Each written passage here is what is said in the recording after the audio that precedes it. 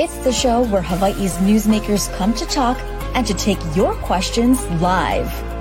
From the nation's capital to Honolulu Hale, from the state legislature to the fifth floor.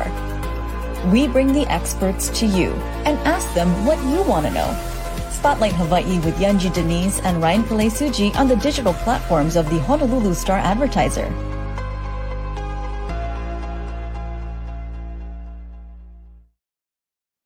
Well, aloha and thanks for tuning in here to Spotlight Hawaii. I'm Ryan Pelesuji, joined by Yanji Denise, and we are live this morning, of course, on the digital platforms of the Honolulu Star-Advertiser. And this morning we are reflecting back on this last legislative session, the accomplishments made, and maybe some of the misfires or miscues and missed opportunities, as well as trying to get a better gauge of how the governor's first administration and year in office did. Yeah, it's very interesting. And to break it all down for us today, we have two political powerhouses. We're so lucky to be joined by UH professors and political analysts, Neal Milner and Colin Moore. Let's bring them in now. Gentlemen, good morning. Thanks for being here. Great to be here. Colin, I want to start with you. And I got to say, as someone who tracks this, obviously not as closely as you and Neal, but, I do pay some attention. I am very confused as to what all happened in the last week, especially on those last 2 days. What's your takeaway? How did things go? Sure. It was very confusing. I mean, there's always this flurry of activity at the end of any legislative session. About half of the bills that ultimately get passed are worked out, at the very end of conference. And I think this time, even some legislators were unclear on what exactly they voted for. You saw some opposition votes to the final state budget and some confusion about $200 million that was granted to the governor. Also, some confusion over how much money was appropriated to DOE and UH. I've talked to some legislators about that. And the $200 million, for example, really is a more restrictive amount of funding than originally was proposed in the budget bill. There's a fair number of safeguards, but this will give the governor a little bit of flexibility, but actually it's less than there was originally. And for DOE funding, it really depends on how you look at the money, whether or not you're counting in and taking into account those collective bargaining increases for teachers. And that affects whether or not you think the DOE got a big boost. But overall, big picture, I think Governor Green did very well. A lot of his priorities were passed. I think it was sort of a mixed bag around ethics, and we can break down some of the more specific provisions. But, I think this was a pretty typical session. There wasn't anything revolutionary done, but there was some good work, particularly around granting more tax relief for working families. Neal, I want to get your take on just how you would grade or just overall assess this past legislative session. A lot of new members also, this is their first time going through this legislative process. As a whole, how do you think things went? Well, I agree with Colin. Big picture is it went pretty well. And all of the concern that people had about the legislature and all its motives about whether it liked Josh Green or didn't like Josh Green, it turned out that he handled the whole process pretty well by not making all that big a fuss about his losses early on. And I think he understood that on the tax reform plan, which was pretty comprehensive, that he wasn't going to get all of it. But I think he did pretty well. I think the smaller picture, there certainly was an undercurrent of not knowing what was going on or being disappointed with what was going on. The way I see it, there are two things that you can look at. One is cabal and the other is chaos. There were certainly things that disappeared because important members of the legislature just said, we're not even going to consider them the committee chairs. And that was true on some of the ethic reform. Some of the chaos, to me, was really pretty significant because you usually don't have a number of legislators saying, we don't know what went on. I mean, sometimes you say that in anger in the sense of we got shafted at the end. But it appears as if there was so much confusion at the end and so much energy going into the thing that people really lost certain things without knowing why it disappeared. The cesspool one is one of the examples that I was looking at today. So I would say, big picture, it went well. It went about what you would expect at a state that had a fair amount of money at its disposal compared to normally. But there were these undercurrents here of anger and disappointment and confusion, I think, that were a little bit more significant and loud than they have been in the past. Interesting. And Neal, let's stick with you for a second and talk about some of the specifics. Let's start with HTA, where that all shook out. The legislature giving allocating no funding to the agency, but at the same time giving the governor that $200 million to do with what he will, with, of course, some provisions of oversight. What are we expecting to happen to HTA given all that went on? Stumbling on, I guess. I don't see, they have no long-term mission anymore. They have they don't have significant support to say we're going to continue. And I think this is just kind of a blood transfusion in the meantime. It's interesting that legislatures who normally jealously guard their prerogatives and who during the Ige administration got a bit upset about all the emergency powers and discretion that he had, just sort of gave the governor I'm waggling my fingers here, opportunity to figure out how to keep HTA going. And I think what that really reflects is not so much a confidence in the governor, but not coming to a point at the end of the session when they were either unwilling or unable to take the next step, which appeared to be getting rid of HTA. So I guess limbo is the best way to describe it, but it's a limbo in the absence of limb. You're not sure what's going to happen here. And Colin, just to expand more on HTA, I mean, when you look at some of the proposals that were being put forward about potentially moving this under DBED or providing some funding in that way to what ended up at the result, we've heard from hospitality officials that we've talked to on this program who have made a very strong case as to why they say HTA is needed. Yet there didn't seem to be that agreement by lawmakers this session. Just playing off of what Neal says, what is the future of HTA and how do you think this navigates in the off session? Yeah, it's a great question. I mean, at the end of the session, they basically decided not to decide anything about HTA. There were two competing proposals to really transform it into what's known as a destination management agency that takes a more holistic view of tourism. One of those would be inside DBED. But what confused me this whole session is neither of those bills, although they slowly advanced, really got the sort of vigorous hearing you would expect. The legislature didn't really coalesce around one of those proposals. And at the end of the day, of course, nothing happened. I think the irony here is that despite the fact that HTA has a bad reputation, they've pivoted really dramatically over the last few years into this destination management mode. But they're still struggling, I think, to get legislative support. I think, ironically, HTA, marketing agency, really suffers from having a bad brand, despite the fact that I think they're trying to do what people want them to do, which is to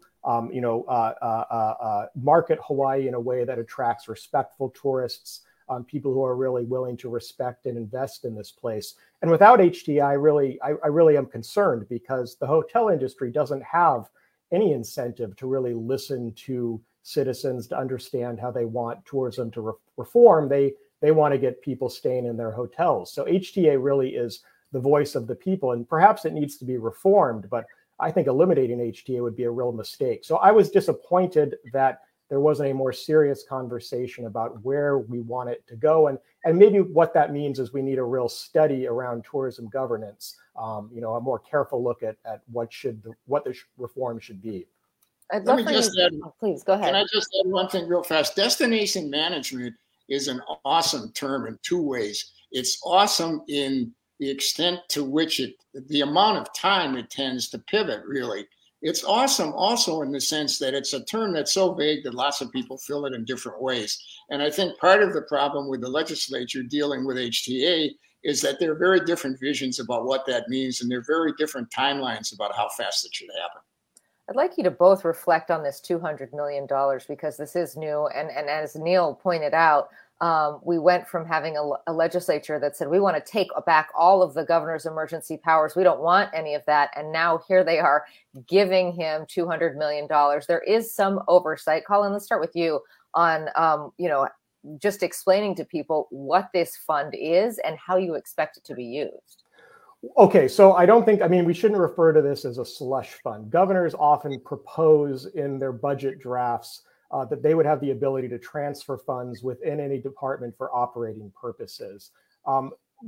what ended up happening was that the legislature restricted it to $200 million of general funds that the governor could appropriate to state agencies, but he has to report to the legislature within 14 days. So the governor can't do, I mean, he can move this money, but he's accountable to the legislature. And this, from what some legislators tell me, this is less money than was proposed initially, that would have given the governor power to move lump sums within agencies as he saw fit. So depending on who you talk to, this is either a slush fund or it's a more restrictive grant that gives the governor some flexibility in it. And I believe that the second is a more accurate interpretation of what's going on. Neal, what are your thoughts? I also agree that it's not a slush fund, but I think there are two significant areas where they did it, which is kind of interesting to me. One of which is we've talked about already, which is the Tourism Authority. Essentially, the legislature there, I think, just ran out of time and out of ideas and were willing to essentially dump the problem on the governor and say, use some of your resources. I think the other place that I've seen it mentioned as, oh, the governor can use the money to do this has to do with higher education, especially. And that's the legislatures do, in fact, do what Colin said. They do it very often. Executives have a lot of discretion generally and funds to do it. But it's significant here that two problems there was an undercurrent of conflict and an undercurrent of disagreement finally said, well, let's see how the governor can respond to it. But the fact that they're willing to let the governor do this does show a certain level of trust. I want to go back to just the chaos that we saw in the last few days of the legislature and during conferencing sessions and during this conferencing time, I should say. There is just a lot of negotiation. There is a lot of running around. You see aides running everywhere, lawmakers being pulled from one room to the next. As someone who has worked in that environment before, I know how crazy it gets. But this year seemed to be beyond what we normally would see in a normal final days of the legislative session.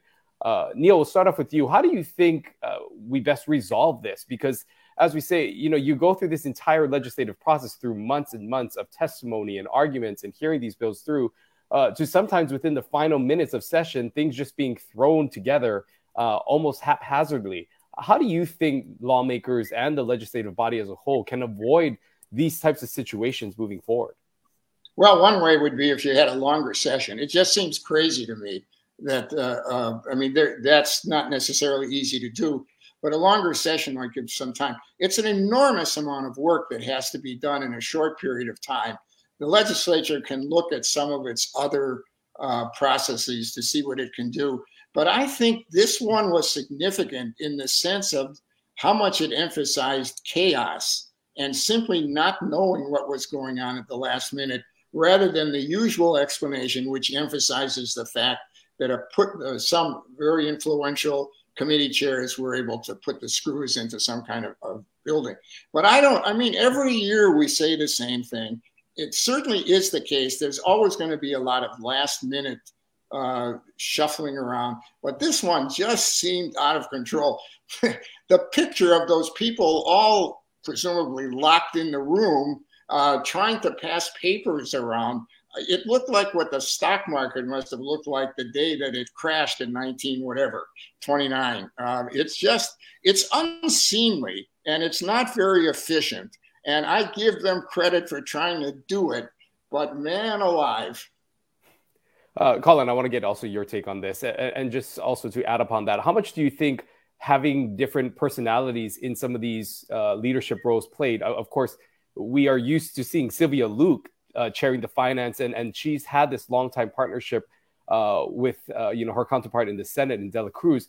Do you think that having Kyle Yamashita in this role or the changing of that leadership played at all into what we saw here?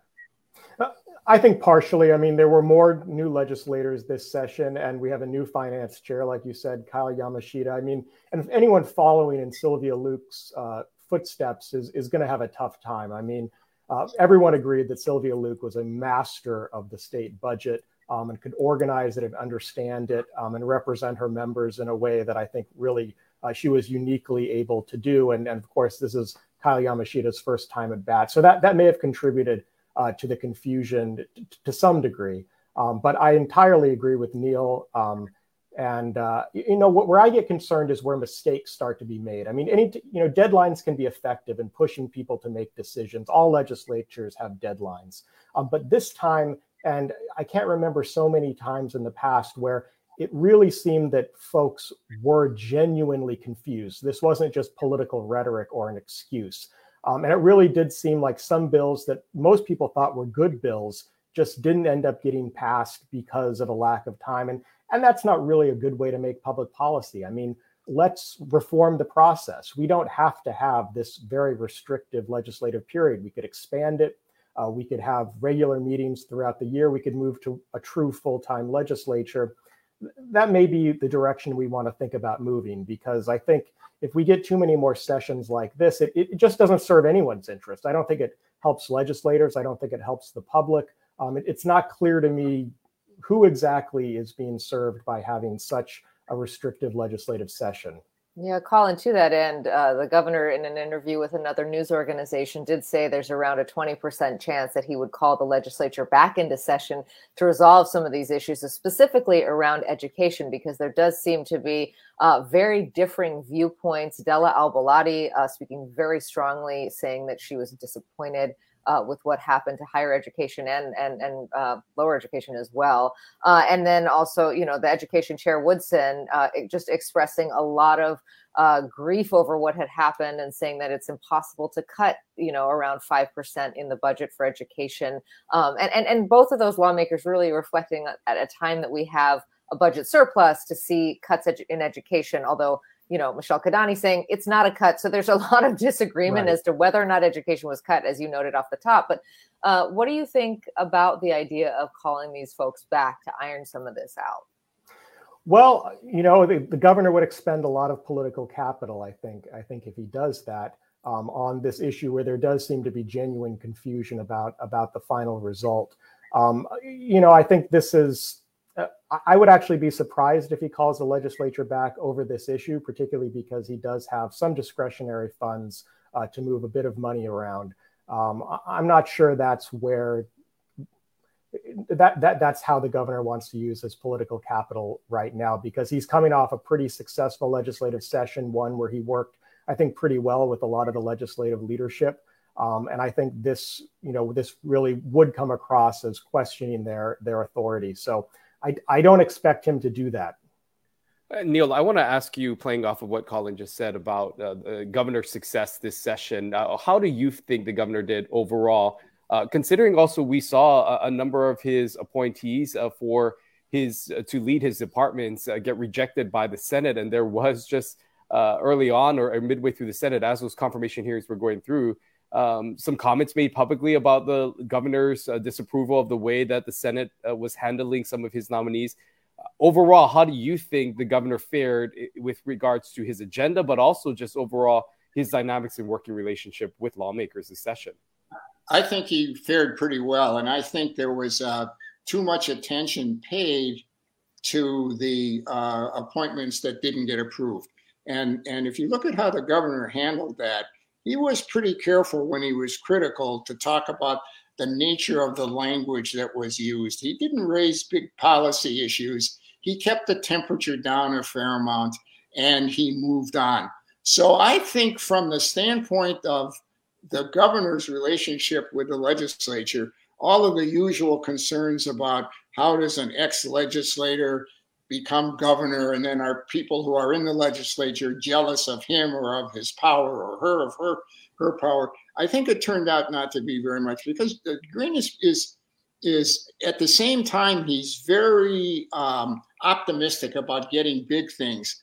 He also is very careful to understand when he couldn't get everything, and I think that's partly what he did here. So I think he did pretty well. There doesn't seem to be a lot of antagonism that became public about any of this kind of stuff, and he's been very careful to say that he's okay with the legislature. Neal, one of the things he didn't get was the green fee. And this, of course, is something that he ran on. It was really a lot of tax reform that he promised, and charging a visitor impact fee to benefit the environment. He did get, I believe, $100 million to go toward the environment in this budget. So it's not that, that's a significant amount of money and is aligned with those priorities. But the green fee itself didn't pass. This conversation's not over, but how do you think that all went? And do you see the green fee coming back next session? Okay, I'm just going to imagine and put myself in the governor's mind. The green fee, I think he may have reacted by saying, why didn't they do it? It's so simple and straightforward. And that one may be the most frustrating. I think the other ones, tax reform and so on, I think he probably is less upset by them. So much of what the governor is talking about in his policies really is a long game, even though he doesn't always talk about it as being a long game. And when you're doing the kinds of environmental changes that he wants to do, the legislatures never really work with big pieces at one time the way we would like to have them work at times. If you want one quick example, we can talk about it more later. It's Stanley Chang's every year pushes this very different way to finance affordable housing. And he's gradually got something, well, first nothing, now something. And then he gets something in the bill that I'm pretty sure the governor likes, which is to use the state land as a leasehold to go ahead with housing. But all it is now is a study group about how the feasibility of it, and it'll be more later on.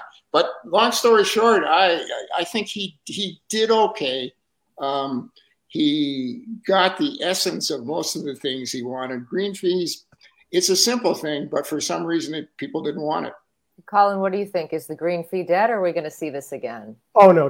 It's definitely back. I mean, the polling shows that 2/3 of Hawaii voters support it. I think there was confusion. I mean, again, to go back to the theme of this session, there was sort of chaos and confusion at the end in conference about how it could be implemented. But there's a lot of support behind this, public support, the governor, the legislature. It'll be back next session. But, again, this, I think, illustrates also just the caution of our state representatives. Although this is a Democratic state, new ideas take a while to filter through, ideas that might be difficult to implement, like the green fee, things that seem a little bit scary, like the public financing of elections. They're just not really willing to embrace radical proposals or even really new proposals, even if they've been tried in other states. They want to hear it a few times. And I think, with the green fee, in some ways, the chaos at the end of the session became an excuse just to let it go and say, well, we'll take it up again next year. Well, as we head into this off session, one thing that sometimes happens during this time is the shifting of power. And we saw during this past legislative session, a lot of public information was leaked about just the dynamics between personalities in the Senate, between some members disagreeing with leadership and those in power, often accusing them of playing their own agenda and controlling members within the Senate. Colin, how much do you think there could be any shakeup in leadership, specifically around the Ways and Means Committee and the role of Donovan De La Cruz? We've heard just a lot of just the uproar that happened between some of these senators about some of these positions, as well as some of the policy. Do you think that there is any chance that there could be a shakeup in leadership moving forward? I don't. I mean, I think that Senator De La Cruz is pretty safe as chair of Ways and Means. I suspect that Kyle Yamashita is safe as chair of Finance, and as are the Speaker and Senate President. I mean, this was surprising because we usually get so little of dissent filtering its way into the public, and this time we got a little bit, particularly around some of the fights over the governor's appointments. And of course, here at the end of the session, complaints about the final budget, leading even to some veteran lawmakers like Della Avalati protesting. But I think the leadership is pretty safe. I mean, they still manage to understand what their members want in their chamber and secure those benefits. I mean, some of this is frustrations between the House and the Senate. But remember, of course, House members don't decide who chairs Senate Ways and Means and vice versa. So there's a lot of interbranch conflict, and we've seen that in the past. I think there is genuine frustration between the House and the Senate, But I don't see any danger of folks in leadership actually losing their positions. I mean, those complaints have been relatively isolated.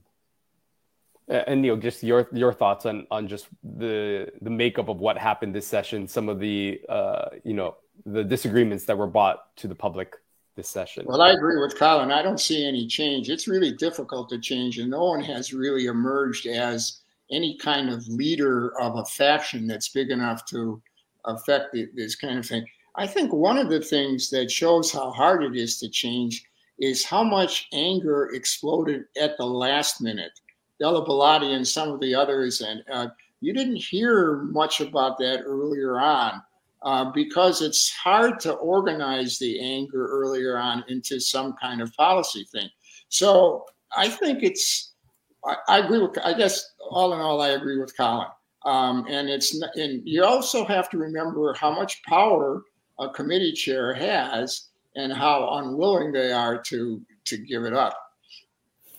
Well, we are almost out of time, but I'd love to get a final thought from each of you about what's next for the governor. He has his cabinet basically in place. He has this $200 million, and he has now a budget to work with. Are you expecting any vetoes to come? And what are you expecting in the sort of off season, if you will, for the governor? Neal, let's start with you. Well, I would hope there would be some details. To me, the most important part of the off season, and I've been thinking about writing about, is the when question. The question is, when will these things happen that you've allocated money for? When will these things happen where you're changing procedures? We're notoriously not very good at that. So I think that the first question you have to ask short term is, okay, you have these things in place. You have some funding for some innovative funding for education, money for affordable housing for teachers and so on. What's going to happen? How's that going to take place? I think that I don't think any of the issues that we dealt with here in the legislature, even when they did very good work, is the end of any of those issues. It's going to be more and more of the same thing. It's going to be more of tourism and everything else. And I don't think there's going to be any kind of game changer just continuing to plow on. And I think the governor is likely to do this the way he does everything else, trying to keep the morale high, use the bully pulpit a little bit. But I think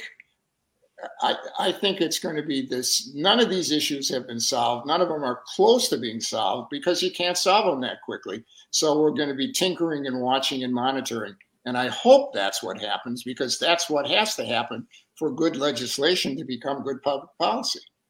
And Colin, your final thoughts this morning. Now we're going to get to see Governor Green actually govern. I mean, he's been sharing the spotlight with the legislature ever since he entered office.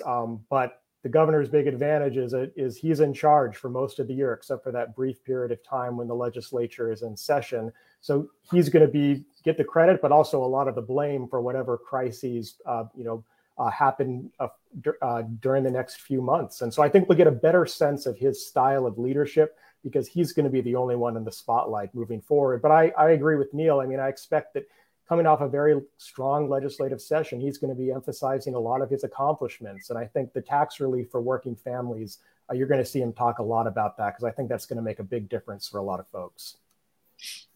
Okay, Colin Moore, Neal Milner, thank you for sharing the spotlight with us this morning and sharing your insights into all that's happened in the legislative session. We always appreciate, Yanji and I are both political junkies. We love this stuff. So we always enjoy having you on and having these discussions. Thank you so much. We look forward to future conversations. Always a pleasure. Aloha. Thank you. Well, you're right, Ryan. I mean, I was reading so many of the hot takes, if you will, on what happened last week. And I encourage our viewers to go back and read the articles by Dan Nicasso and Andrew Gomes in the Honolulu Star Advertiser, just to explain what all happened. The theme of today's conversation, and it feels like for this legislature, is chaos and a bit of confusion, with lawmakers not really knowing what was up or down toward the end. And will there be any steps taken to kind of calm that process?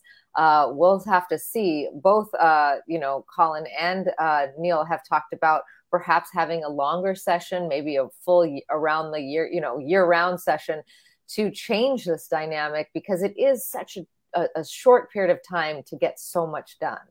Yeah, and especially just for giving context to those who don't maybe understand that process. I mean, going into that conferencing session, you are essentially just delaying and having these meetings to try to find common ground and just pushing things down until you get that one quorum and agreement on an issue. And oftentimes towards the end there, as the deadline is looming, these lawmakers are being pulled in multiple rooms, being flown up and down the stairs at the Capitol, and to consolidate all of them into one room really made things difficult because so much needed to be done. And yet there weren't all lawmakers present in the room for some of those key decisions. And oftentimes things got confusing when bills were being brought up and not really understanding what changed and what draft they were on based on all the different committee reports that also needed to be filed and updates that needed to be made. And so condensing all that into a few hours often leads to confusion and mistakes. And that's where some of these committee reports have to be thoroughly looked through. And we may see some of these things have to end up going and getting vetoed by the governor because there may have been clerical errors that have happened towards the end there. So a longer legislative session would allow for more opportunities to really have this conversation and not necessarily feel everything rush towards the end there. But interesting to note, you heard Neal just talk about how there is just a very different opinion that maybe the lawmakers have of the Green administration, essentially giving the governor $200 million to really work with some of the things that he thinks needs to be done. Whereas in the prior administration, they really looked to take back some of the powers that Governor Ige had and his authority overall. So we saw a little bit of a shift there in this dynamic. Yeah, and we still don't know what's going to happen to the Hawaii Tourism Authority, the legislature not funding that agency, but as you noted, giving the governor $200 million to work with. And we expect that some of that money will go to keeping HTA alive.